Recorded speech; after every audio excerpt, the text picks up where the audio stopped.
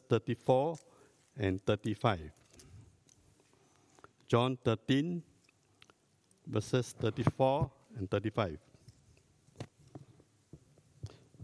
A new command I give you, love one another as I have loved you, so that you must love one another. By this all men will know that you are my disciples, if you love one another. I was told by Pastor Joe 2 weeks ago, you have to speak today. So, he asked me, but the way he asked me was a command.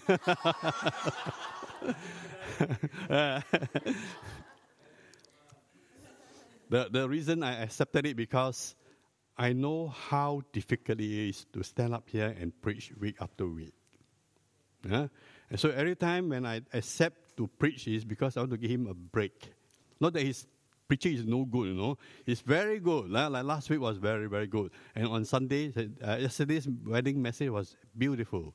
Thank you for your word from Ecclesiastes. So today I want to stress on these three most important words that we used to hear and say to one another. And I want us to think about these words carefully next time when you say it. Okay? It is these words, I love you. I love you. The whole world says that. When we were coming here to the church, Ariella was with us, and we asked her to say, Ariella, can you tell Jesus, I love you, Jesus? You know she did? She said it. In her own way, she can say, Jesus, I love you. But very often when the mother tells her to love grandpa, grandma, Ariella, can you tell grandpa I love you? She will say, Grandpa, I love you. Her words and her body language is totally different direction. And I think this is similar to us when we say, I love you, or when we say to God, I love you.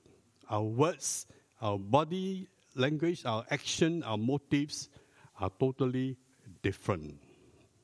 Okay? So the word, I love you, is not from the world. It's from the Bible. It's first found in the Bible and said by David, the king, who is known as the beloved of the Lord. Okay? 500 years ago, David said that before Jesus gave us the new commandment in John 13. So I want us to think carefully about these three words that David said, I love you. I read from the King James Bible. It has a bit different. Okay? The King James Bible is to me a better translation. It says, I will love you. I will love you. That means I will to love you, O Lord, my strength. So, loving God is a decision, a will matter.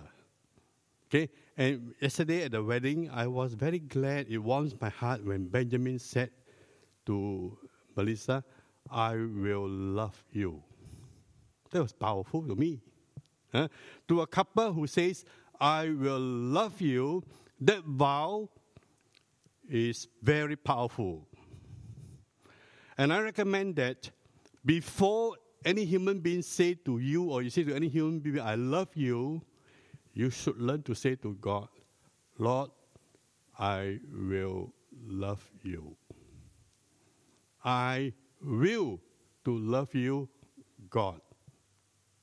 Because if you don't have that vertical relationship and affirming to God, God, Jesus, I will love you, then when you say that to one another, husband or wife, it has no strength, less effective, less powerful.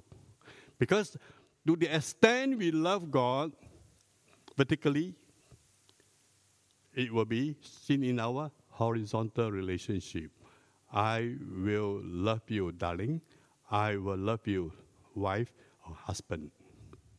Because when we say, I will love you, that love straight away tells you that it's not the same kind of love as the world. Because when the world say, I love you, it's not love. Actually, it's I lust for you. In our counseling, we come across people who tell us they committed premarital sex, they have sexual relationship, and the excuse they give is, oh, since we love one another, it's okay. That is not love. That is lust. Lust.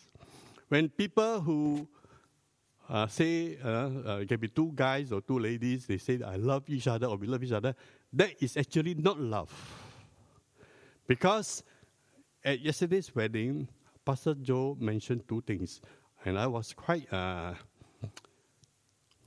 think about it, what he said. Okay? He said, under the laws of Australia, marriage is between two people. But in the biblical marriage, it's between one man and one woman. And when he said that, I said, Amen. Amen to that. But when any pastor who compromises and say, under the eyes of the law, it's two people, and they don't add the part about the biblical mandate of marriage, I will never say amen to it. So, Pastor Joe, thank God for your stand to uphold the law of God as well as the law of the land. But the law of God supersedes the law of the land. Because it is the Lord who created the land, who created everything. So the law of the land that is against the law of God, he can chuck it aside and be prepared to pay the price for it. So, I will love you. I will to love you. I personally believe that when we can say, I will to love God, that is the secret of faithfulness to God, to one another in marriage. Okay? If you can say and maintain it and keep it, I will love you, God. You have no problem in loving your spouse, in loving one another, in loving even your enemies. Notice, I, a person, a single person, David himself, I personally love you, the greatest person, the Creator God. It's one person to the other person. The one that is a creature loving the Creator. I will to love you. And David says that I'm making a vow, I'm declaring this, that I will love you. And because of that, he could even, the Bible tells us, love his own children. He could even love who? Jonathan as himself. So it's very powerful that I will love you is a vow that must be maintained and set regularly. Renew that vow to one another. So if you are beside your spouse or wife, can you say that to him or her? Go. If you are beside your wife or husband, say that. Say, darling, I love you. You mean it?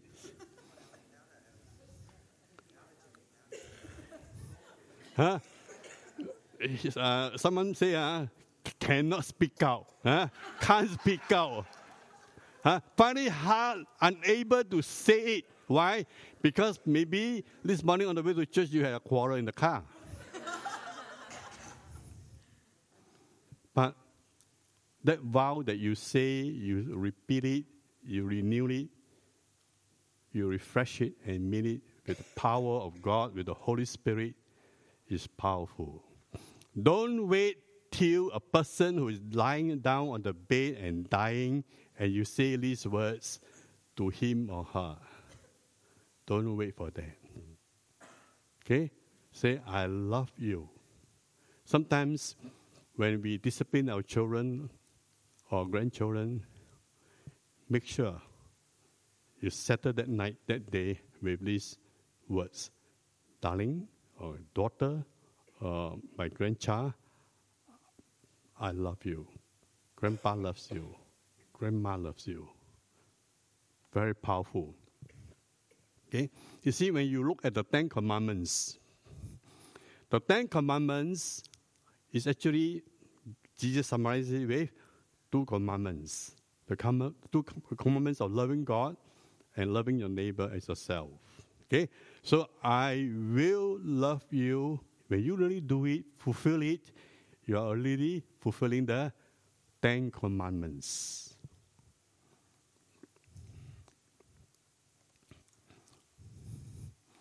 What do you mean by will? I will to love you, will. The word will means a vow. It's a decision. It's a commitment. It is something that you will do it, and you remind yourself to do it, and you will keep it. In the Hebrew, the word, I will love you, it has the idea of your gut feeling. Your gut feeling, your innermost being, your inner being stir. Passion rise up, stir up. That cause you to not only say it, but do it. The New Testament equivalent for that word is compassion. Compassion. In Mark chapter 1, when a leper came to Jesus, he bowed before Jesus, and he begged Jesus, and he said, you have the power to heal me if you want. And then the Bible says, Jesus felt sorry. In the other translation is, Jesus had compassion for the man. And so Jesus touched the leper, and Jesus said, I want to heal you. So, compassion is what? Not just words, just sympathy. It's action that makes Jesus touch a leper. For Jesus to do that, he made himself unclean. So when we see this passage, I will love you, it has the idea of you love the people who are, in comma, unclean, lepers, untouchable. And yet you dare to touch the person because your touch is loving touch, healing touch. A touch is what we human beings need. When we touch the right way, God's way, it heals. The leper said, you have the power to heal me if you want. And Jesus replied, I want to heal you. Be healed. So we ask ourselves, do we have this gut feeling? Do we have this compassion for people who need love? They need love. No, when Jesus said in John 13 that this love is the true mark of disciples, he coined a new word. He called it a new commandment. It was a commandment in the Old Testament to love one another. In Deuteronomy, God talked about love. But Jesus says, I coin it a new commandment. See, a new commandment I give to you, that you love one another, even as I have loved you, that you also love one another. The standard is what? As I love you. So how did Jesus love us? How did Jesus love you? How did Jesus love all of us? The cross. The cross. People mocked him, crucified him, ridiculed him, hated him, and asked for his life to be nailed on the cross. And he could say what? I love you. I love you. I love you. Nobody can crucify his love. No one can stop Jesus from loving you. And nobody can stop us from loving one another. As I love you is the standard, is the highest standard. So looking at the cross will inspire you and me to have that agape sacrificial love for sinners like us. By the way, when you love your wife or you love one another, your family members, they're better than sinners, correct? And yet you are to love them. How much more when people who are our enemies and sinners, we are to love them. If you look at this verse, verse 35 says, by this all men will know that you are my disciples if you have love for one another. Now, as I was thinking about this verse, it strikes me, Jesus didn't say, by evangelism, by signs, wonders, and miracles, by raising the dead, by casting out demons, all men will know that we are disciples. He didn't say that. He didn't say that. He said, but by this, by love, all men will know that you are my disciples. In other words, how do we as a church, or how can I as an individual or as a family make an impact for God, for society, for our neighborhood, for us as GCC in Castle Hill? How? Jesus' method is very simple. Simply love one another. We can cook a lot of food, warm meals, and have organizations to sponsor us, giving us bread and whatever, to cook meals for the homeless or the poor or the needy. Yeah, it's important to do that. But by that, Jesus says, doing all these things without love is useless. It's just activity. Okay? So we need to have the kind of love that Jesus wants us to do, and He wants you and me to truly make an impact so that all men will know that you are my disciples. It is said that the weakness of the churches, especially someone say it's in America, we are so, we're so good in doctrines, teachings, writing books, programs. We are so good in that, but the churches in America, they are weak in love. And I believe that statement can be a reflection of all of us. We are weak in showing sacrificial, unconditional love. So how do we make an impact? Just now the passage read to us by Chris from 1 John 4:7-12, it tells us some of the things that we can do. If you go back to the verse, John says, beloved, let us love one another, for love is from God, and everyone who loves is born of God and knows God. Now, as I did some study on this passage, the word love or beloved in these 15 verses occurs 27 times. 27 times in 15 verses. So it tells you that there must be an emphasis, an important that John wants us to know. Beloved, let us love one another. When he used the word let us, he referred to a corporate body. In Psalm 18, is David individually, personally said, I will love the Lord. Now John tells us, let us corporately, as a church, let us as a body of believers do that. Let us love one another, for love is from God. And then he defined who is born again, who is a Christian. Everyone who loves is born of God and knows God. That is a simple definition of being born again. Not you recite the Bible verses, you know how to quote John 3:16 or Romans 10:9-10. No. He says what? Everyone who loves is born of God and knows God. Then he goes on to say in verse 8, the one who does not love does not know God, for God is love. By this, love of God was manifested in us, that God has sent His only begotten Son into the world so that we might live through Him. In this is love, Not that we love God, but that He loved us and sent His Son to be the propitiation for our sins. So that is exaltation. God is love. If you love God, if you follow God, you follow love.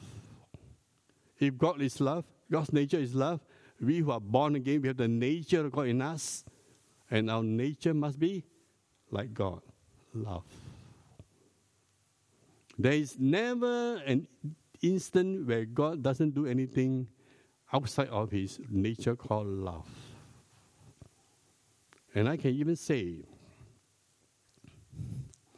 in love, God even allows sinners to go to hell because it's the will. In love, God allows His people even to go through suffering, like Job. We don't understand the will and mystery of God, but He does everything in, through, by love. In love, He sacrificed His Son, Jesus Christ, to die on the cross for us who are His enemies, who hated Him. So that is the exaltation to love. I want you to repeat this statement in verse 7. Everyone who loves is born of God and knows God. Say that. Everyone who loves is born of God and knows God. One more time.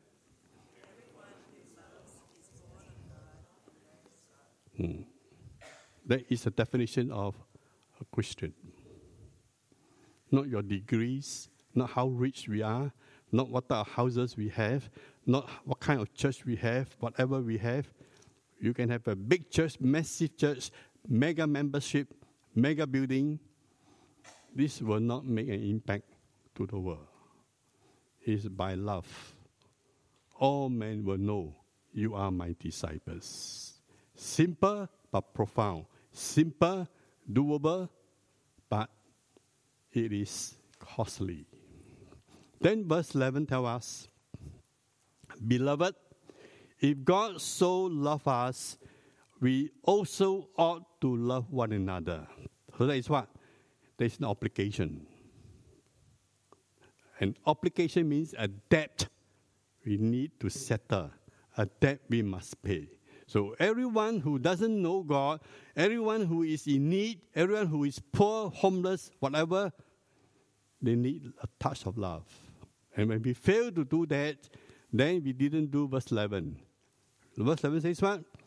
If God so loves us, loves me, I also ought to love one another.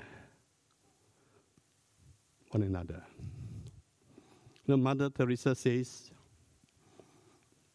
if we give money to the poor, that is not enough. That is not enough. You see, money can be got. You can obtain it. What we need to give, what? We give ourselves, our presence, our touch, our very presence. You know, when Mother Teresa went about her work, the reporter asked her, why do you do all this? Why do you go to the roadsides and pick up a leper, a poor, a destitute, a dying person? Why do you do all this? And clean up these people. You bring them to your home, the center, the care. She said, when I see a leper, when I see a dying, when I see a person on the streets, I see Jesus. I see Jesus. The faces of these people that are in pain, in suffering, they're cold, hungry, all these things, I see Jesus. I do it for Jesus. And by this shall all men know that you are my disciples. You see, one woman alone, with a mission for the poor, homeless, destitute, the rejects of society, she made an impact in the whole world.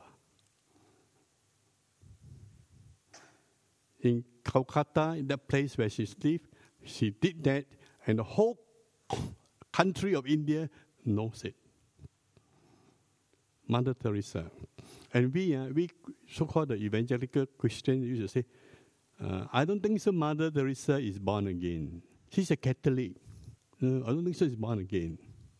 We'd like to argue over doctrinal issues. But just now the verse says what? Everyone who loves is born of God. If we can love like Mother Teresa, I believe you are born again. If she could say, I see Jesus in the dying person, isn't that love? Isn't that a Christian? She would carry a dying person, clean up, feed them, clothe them, and she said, at least I can prepare her for a decent burial. She does that. No, once a while, as a lifestyle. As a lifestyle.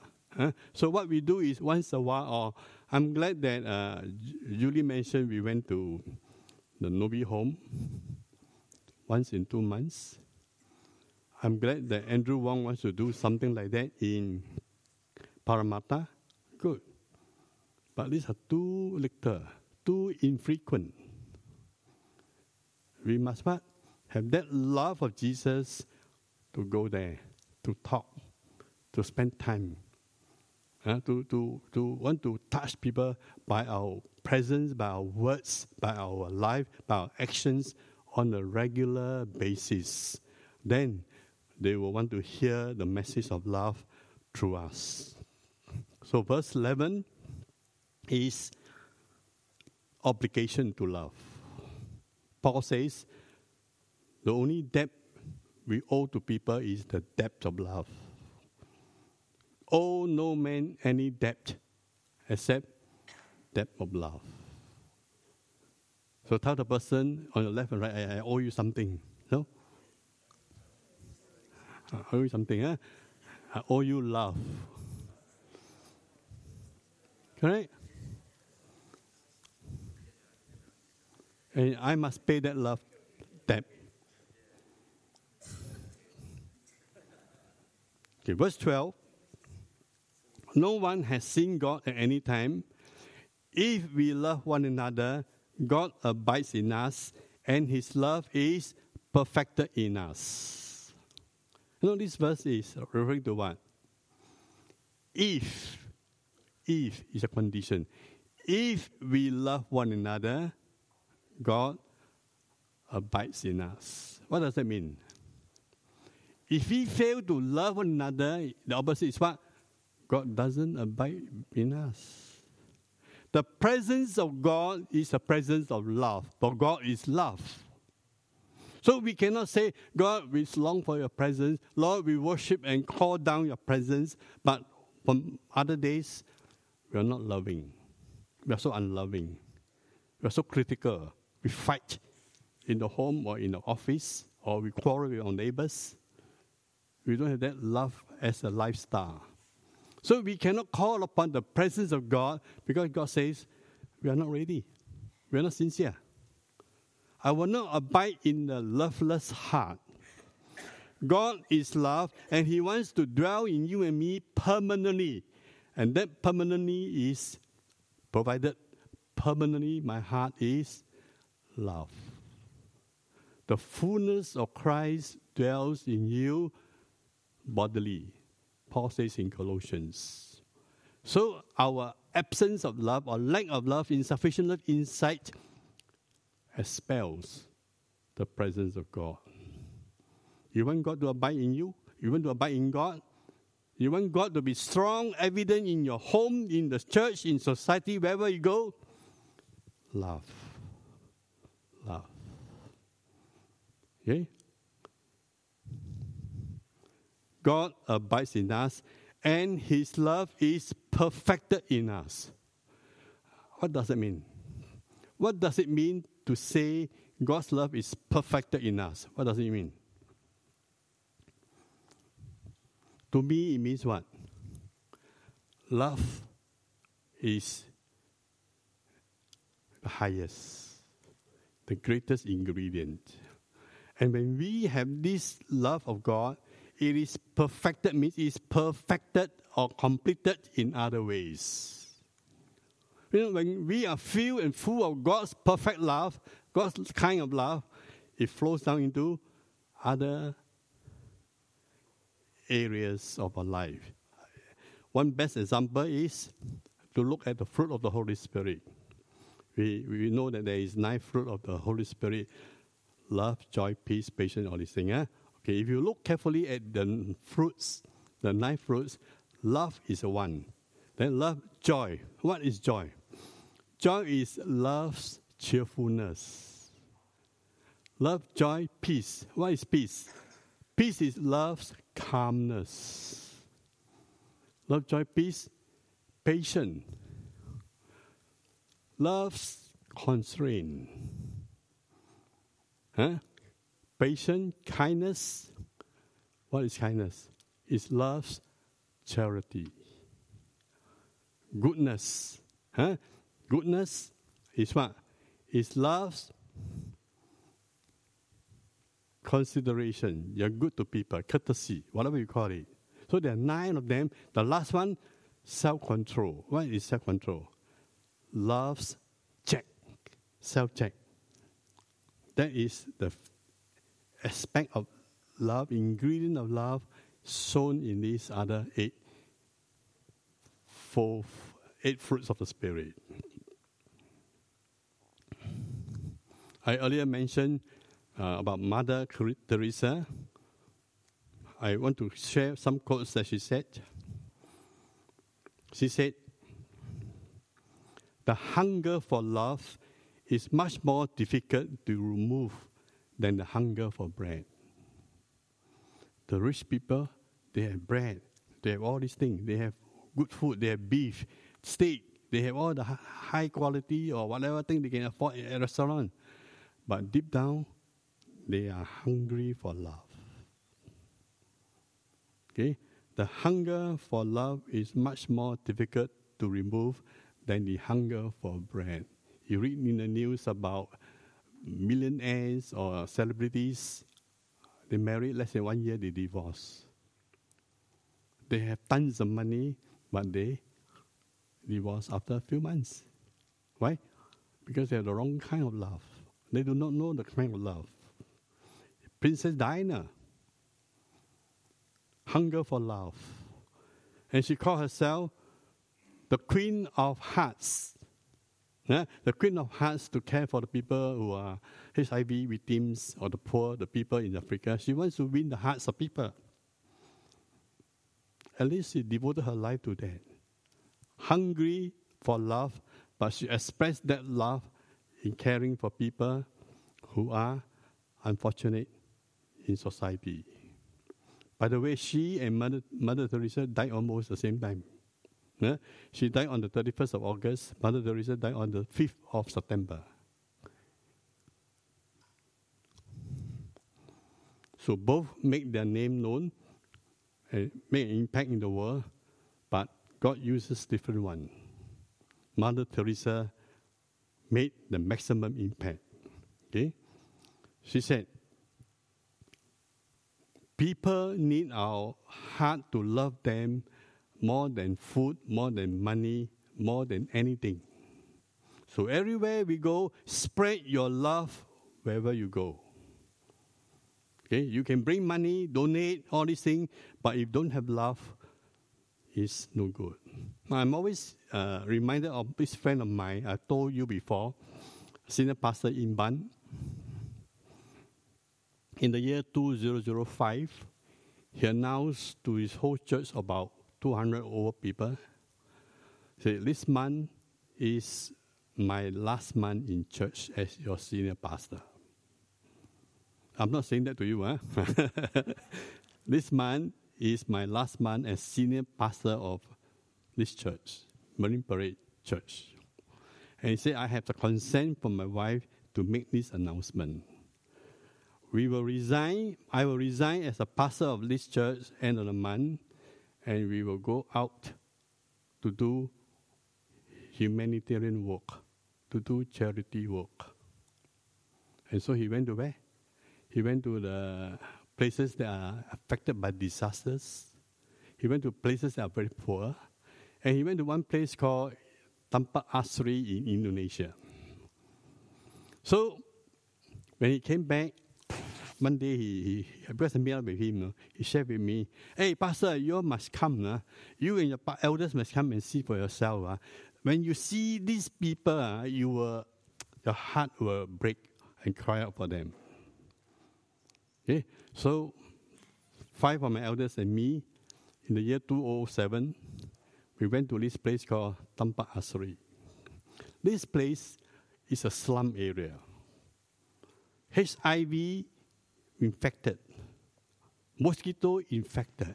The water there is so unclean, and the people are so poor, they live in box houses under the bridge, and it's smelly.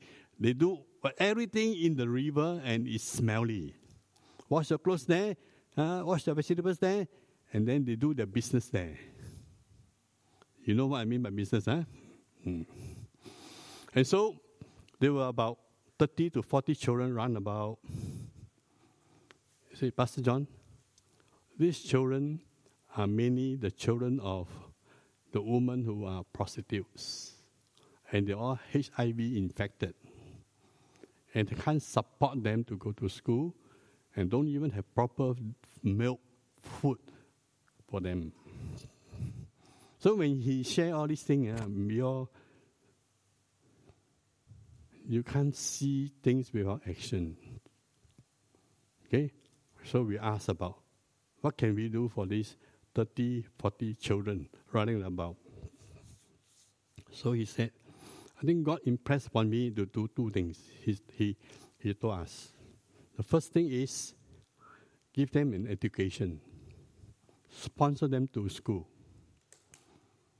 Second thing is, feed them with nutritious drink, food, at least twice a week.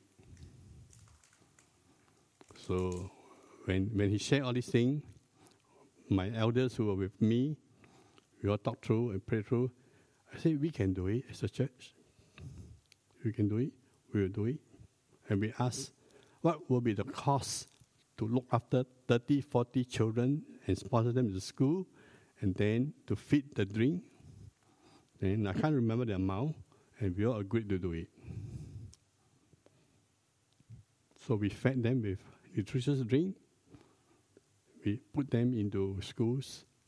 And when they were in school, if they do well, they go to secondary school. We sponsor them up to secondary level.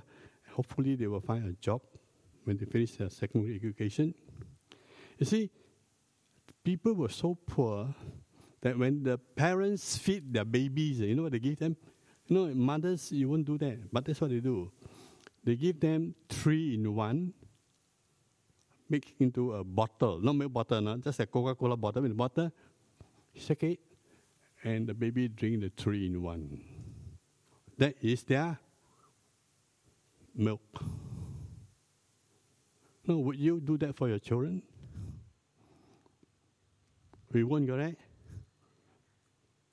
If you can care for your own children and give them the best, how come we have no compassion, no love for people who are only drinking 3-in-1 milk? You know, when we go and make a drink, afterwards we eat something, thank God for people who provide. But there are others who can't even find decent food. Another work we did is in Myanmar. We did the orphans, about 1,000 orphans. We feed them, we house them, we provide money for them to buy rice, as well as provide them money to buy their uniform and pay for the school fees. And we did that as a church for 12 to 14 years by now. Because my church is 16 years. I remember we did that when we were 2 years old as a church. So we are now 16 years old. So we spent 14 years caring for the people in Myanmar, the people in Indonesia. Why? Because we want to do it as a corporate body. So church, I do not know what is God telling us as a church, but I want you to think about it. You can start from scratch to tell your children, besides praying for them, why don't we sometimes skip certain lunch and that money set aside to give to World Vision or Salvation Army, all these things? We can heal the sick and the blind can receive the sight. How? Today we can do it in a very different way. We can do it through what? Organizations that are doing that. And we support this organization. Okay? I once a year I receive some brochure about guide dogs, where they train the dogs to guide people who are blind. So they need the fund to train the dogs to guide people who are blind. So every time we receive this, we pray about it, we give. Guide dog. Sometimes we receive from Salvation Army twice a year.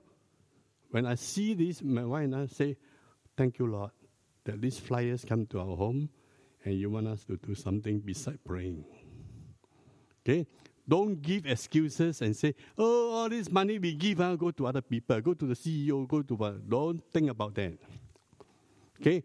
True love makes no excuse. Okay? So, do that. Now, I end with this story about the Roman Emperor Julian. Emperor Julian said something about the Christians in his time. He said the Christians were so loving. They practice Acts 2:42 onwards, where they sell the properties, all these things, and they care for everyone. And the Bible tells us in Acts 2, everyone has their needs met. And there were no needy people in the early church. And so that type of lifestyle was so powerful that Emperor Julian said, see how these Christians love one another. By their deeds, by their caring for the poor, caring for the destitute, caring for the unwanted. And he remarked, even my own people who are loyal Roman citizens, they care for them. They don't care for themselves or Christians. They care for those outside the body of Christ, that the emperor could remark, see how they love one another. And my prayer is, when people who leave our church here, they can say, see how Grace Christian Church love one another. Love one another. So 1 John 4:7, let's say this verse again. It says what? Everyone who loves is born of God and knows God. Say that. Everyone who loves is born of God and knows God. One more time. Everyone who loves is born of God and knows God. And Psalm 18 verse 1, I will love you, O Lord, my strength. And when we do that, we fulfill John 13 verses 34 to 35. I asked the music team to play this song and we sing along, and then Pastor Joe will give us the benediction. We want to sing this song, a new commandment that I gave unto you. Let's rise.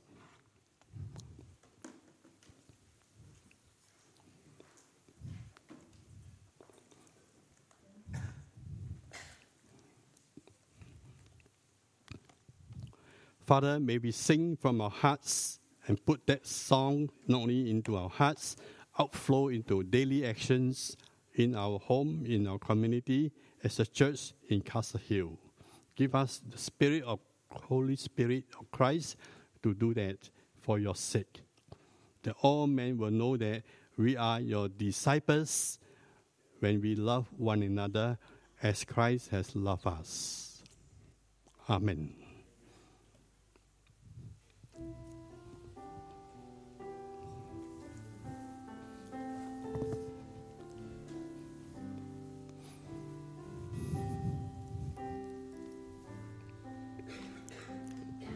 sing a new commandment.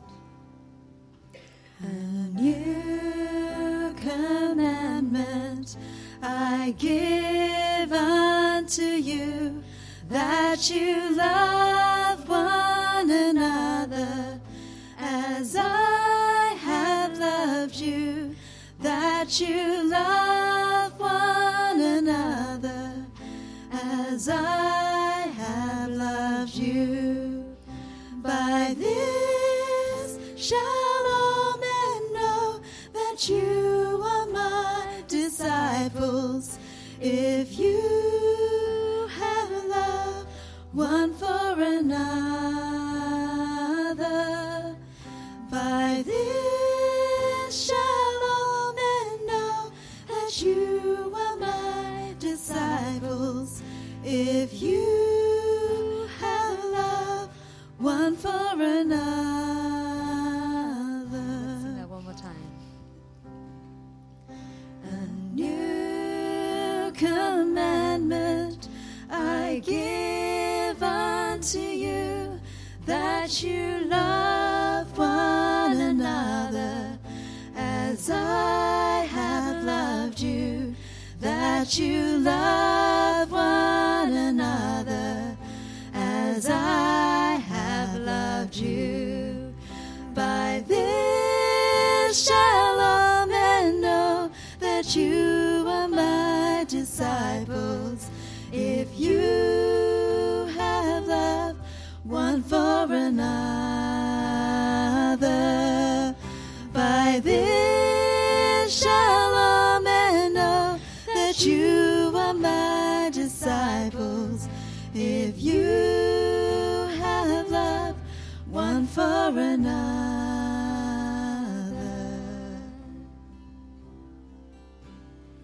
Father, I thank you for the word that you shared with us this morning from your servant, Pastor John.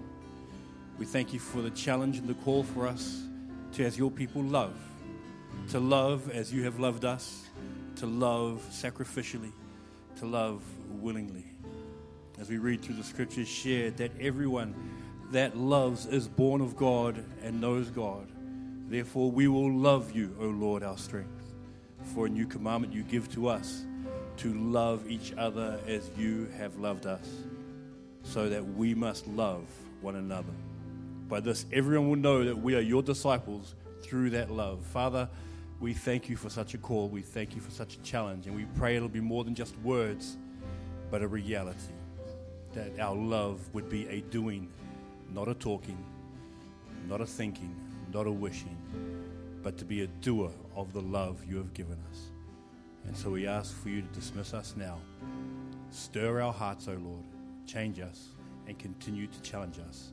In Jesus' mighty name we pray. And all God's people said, Amen.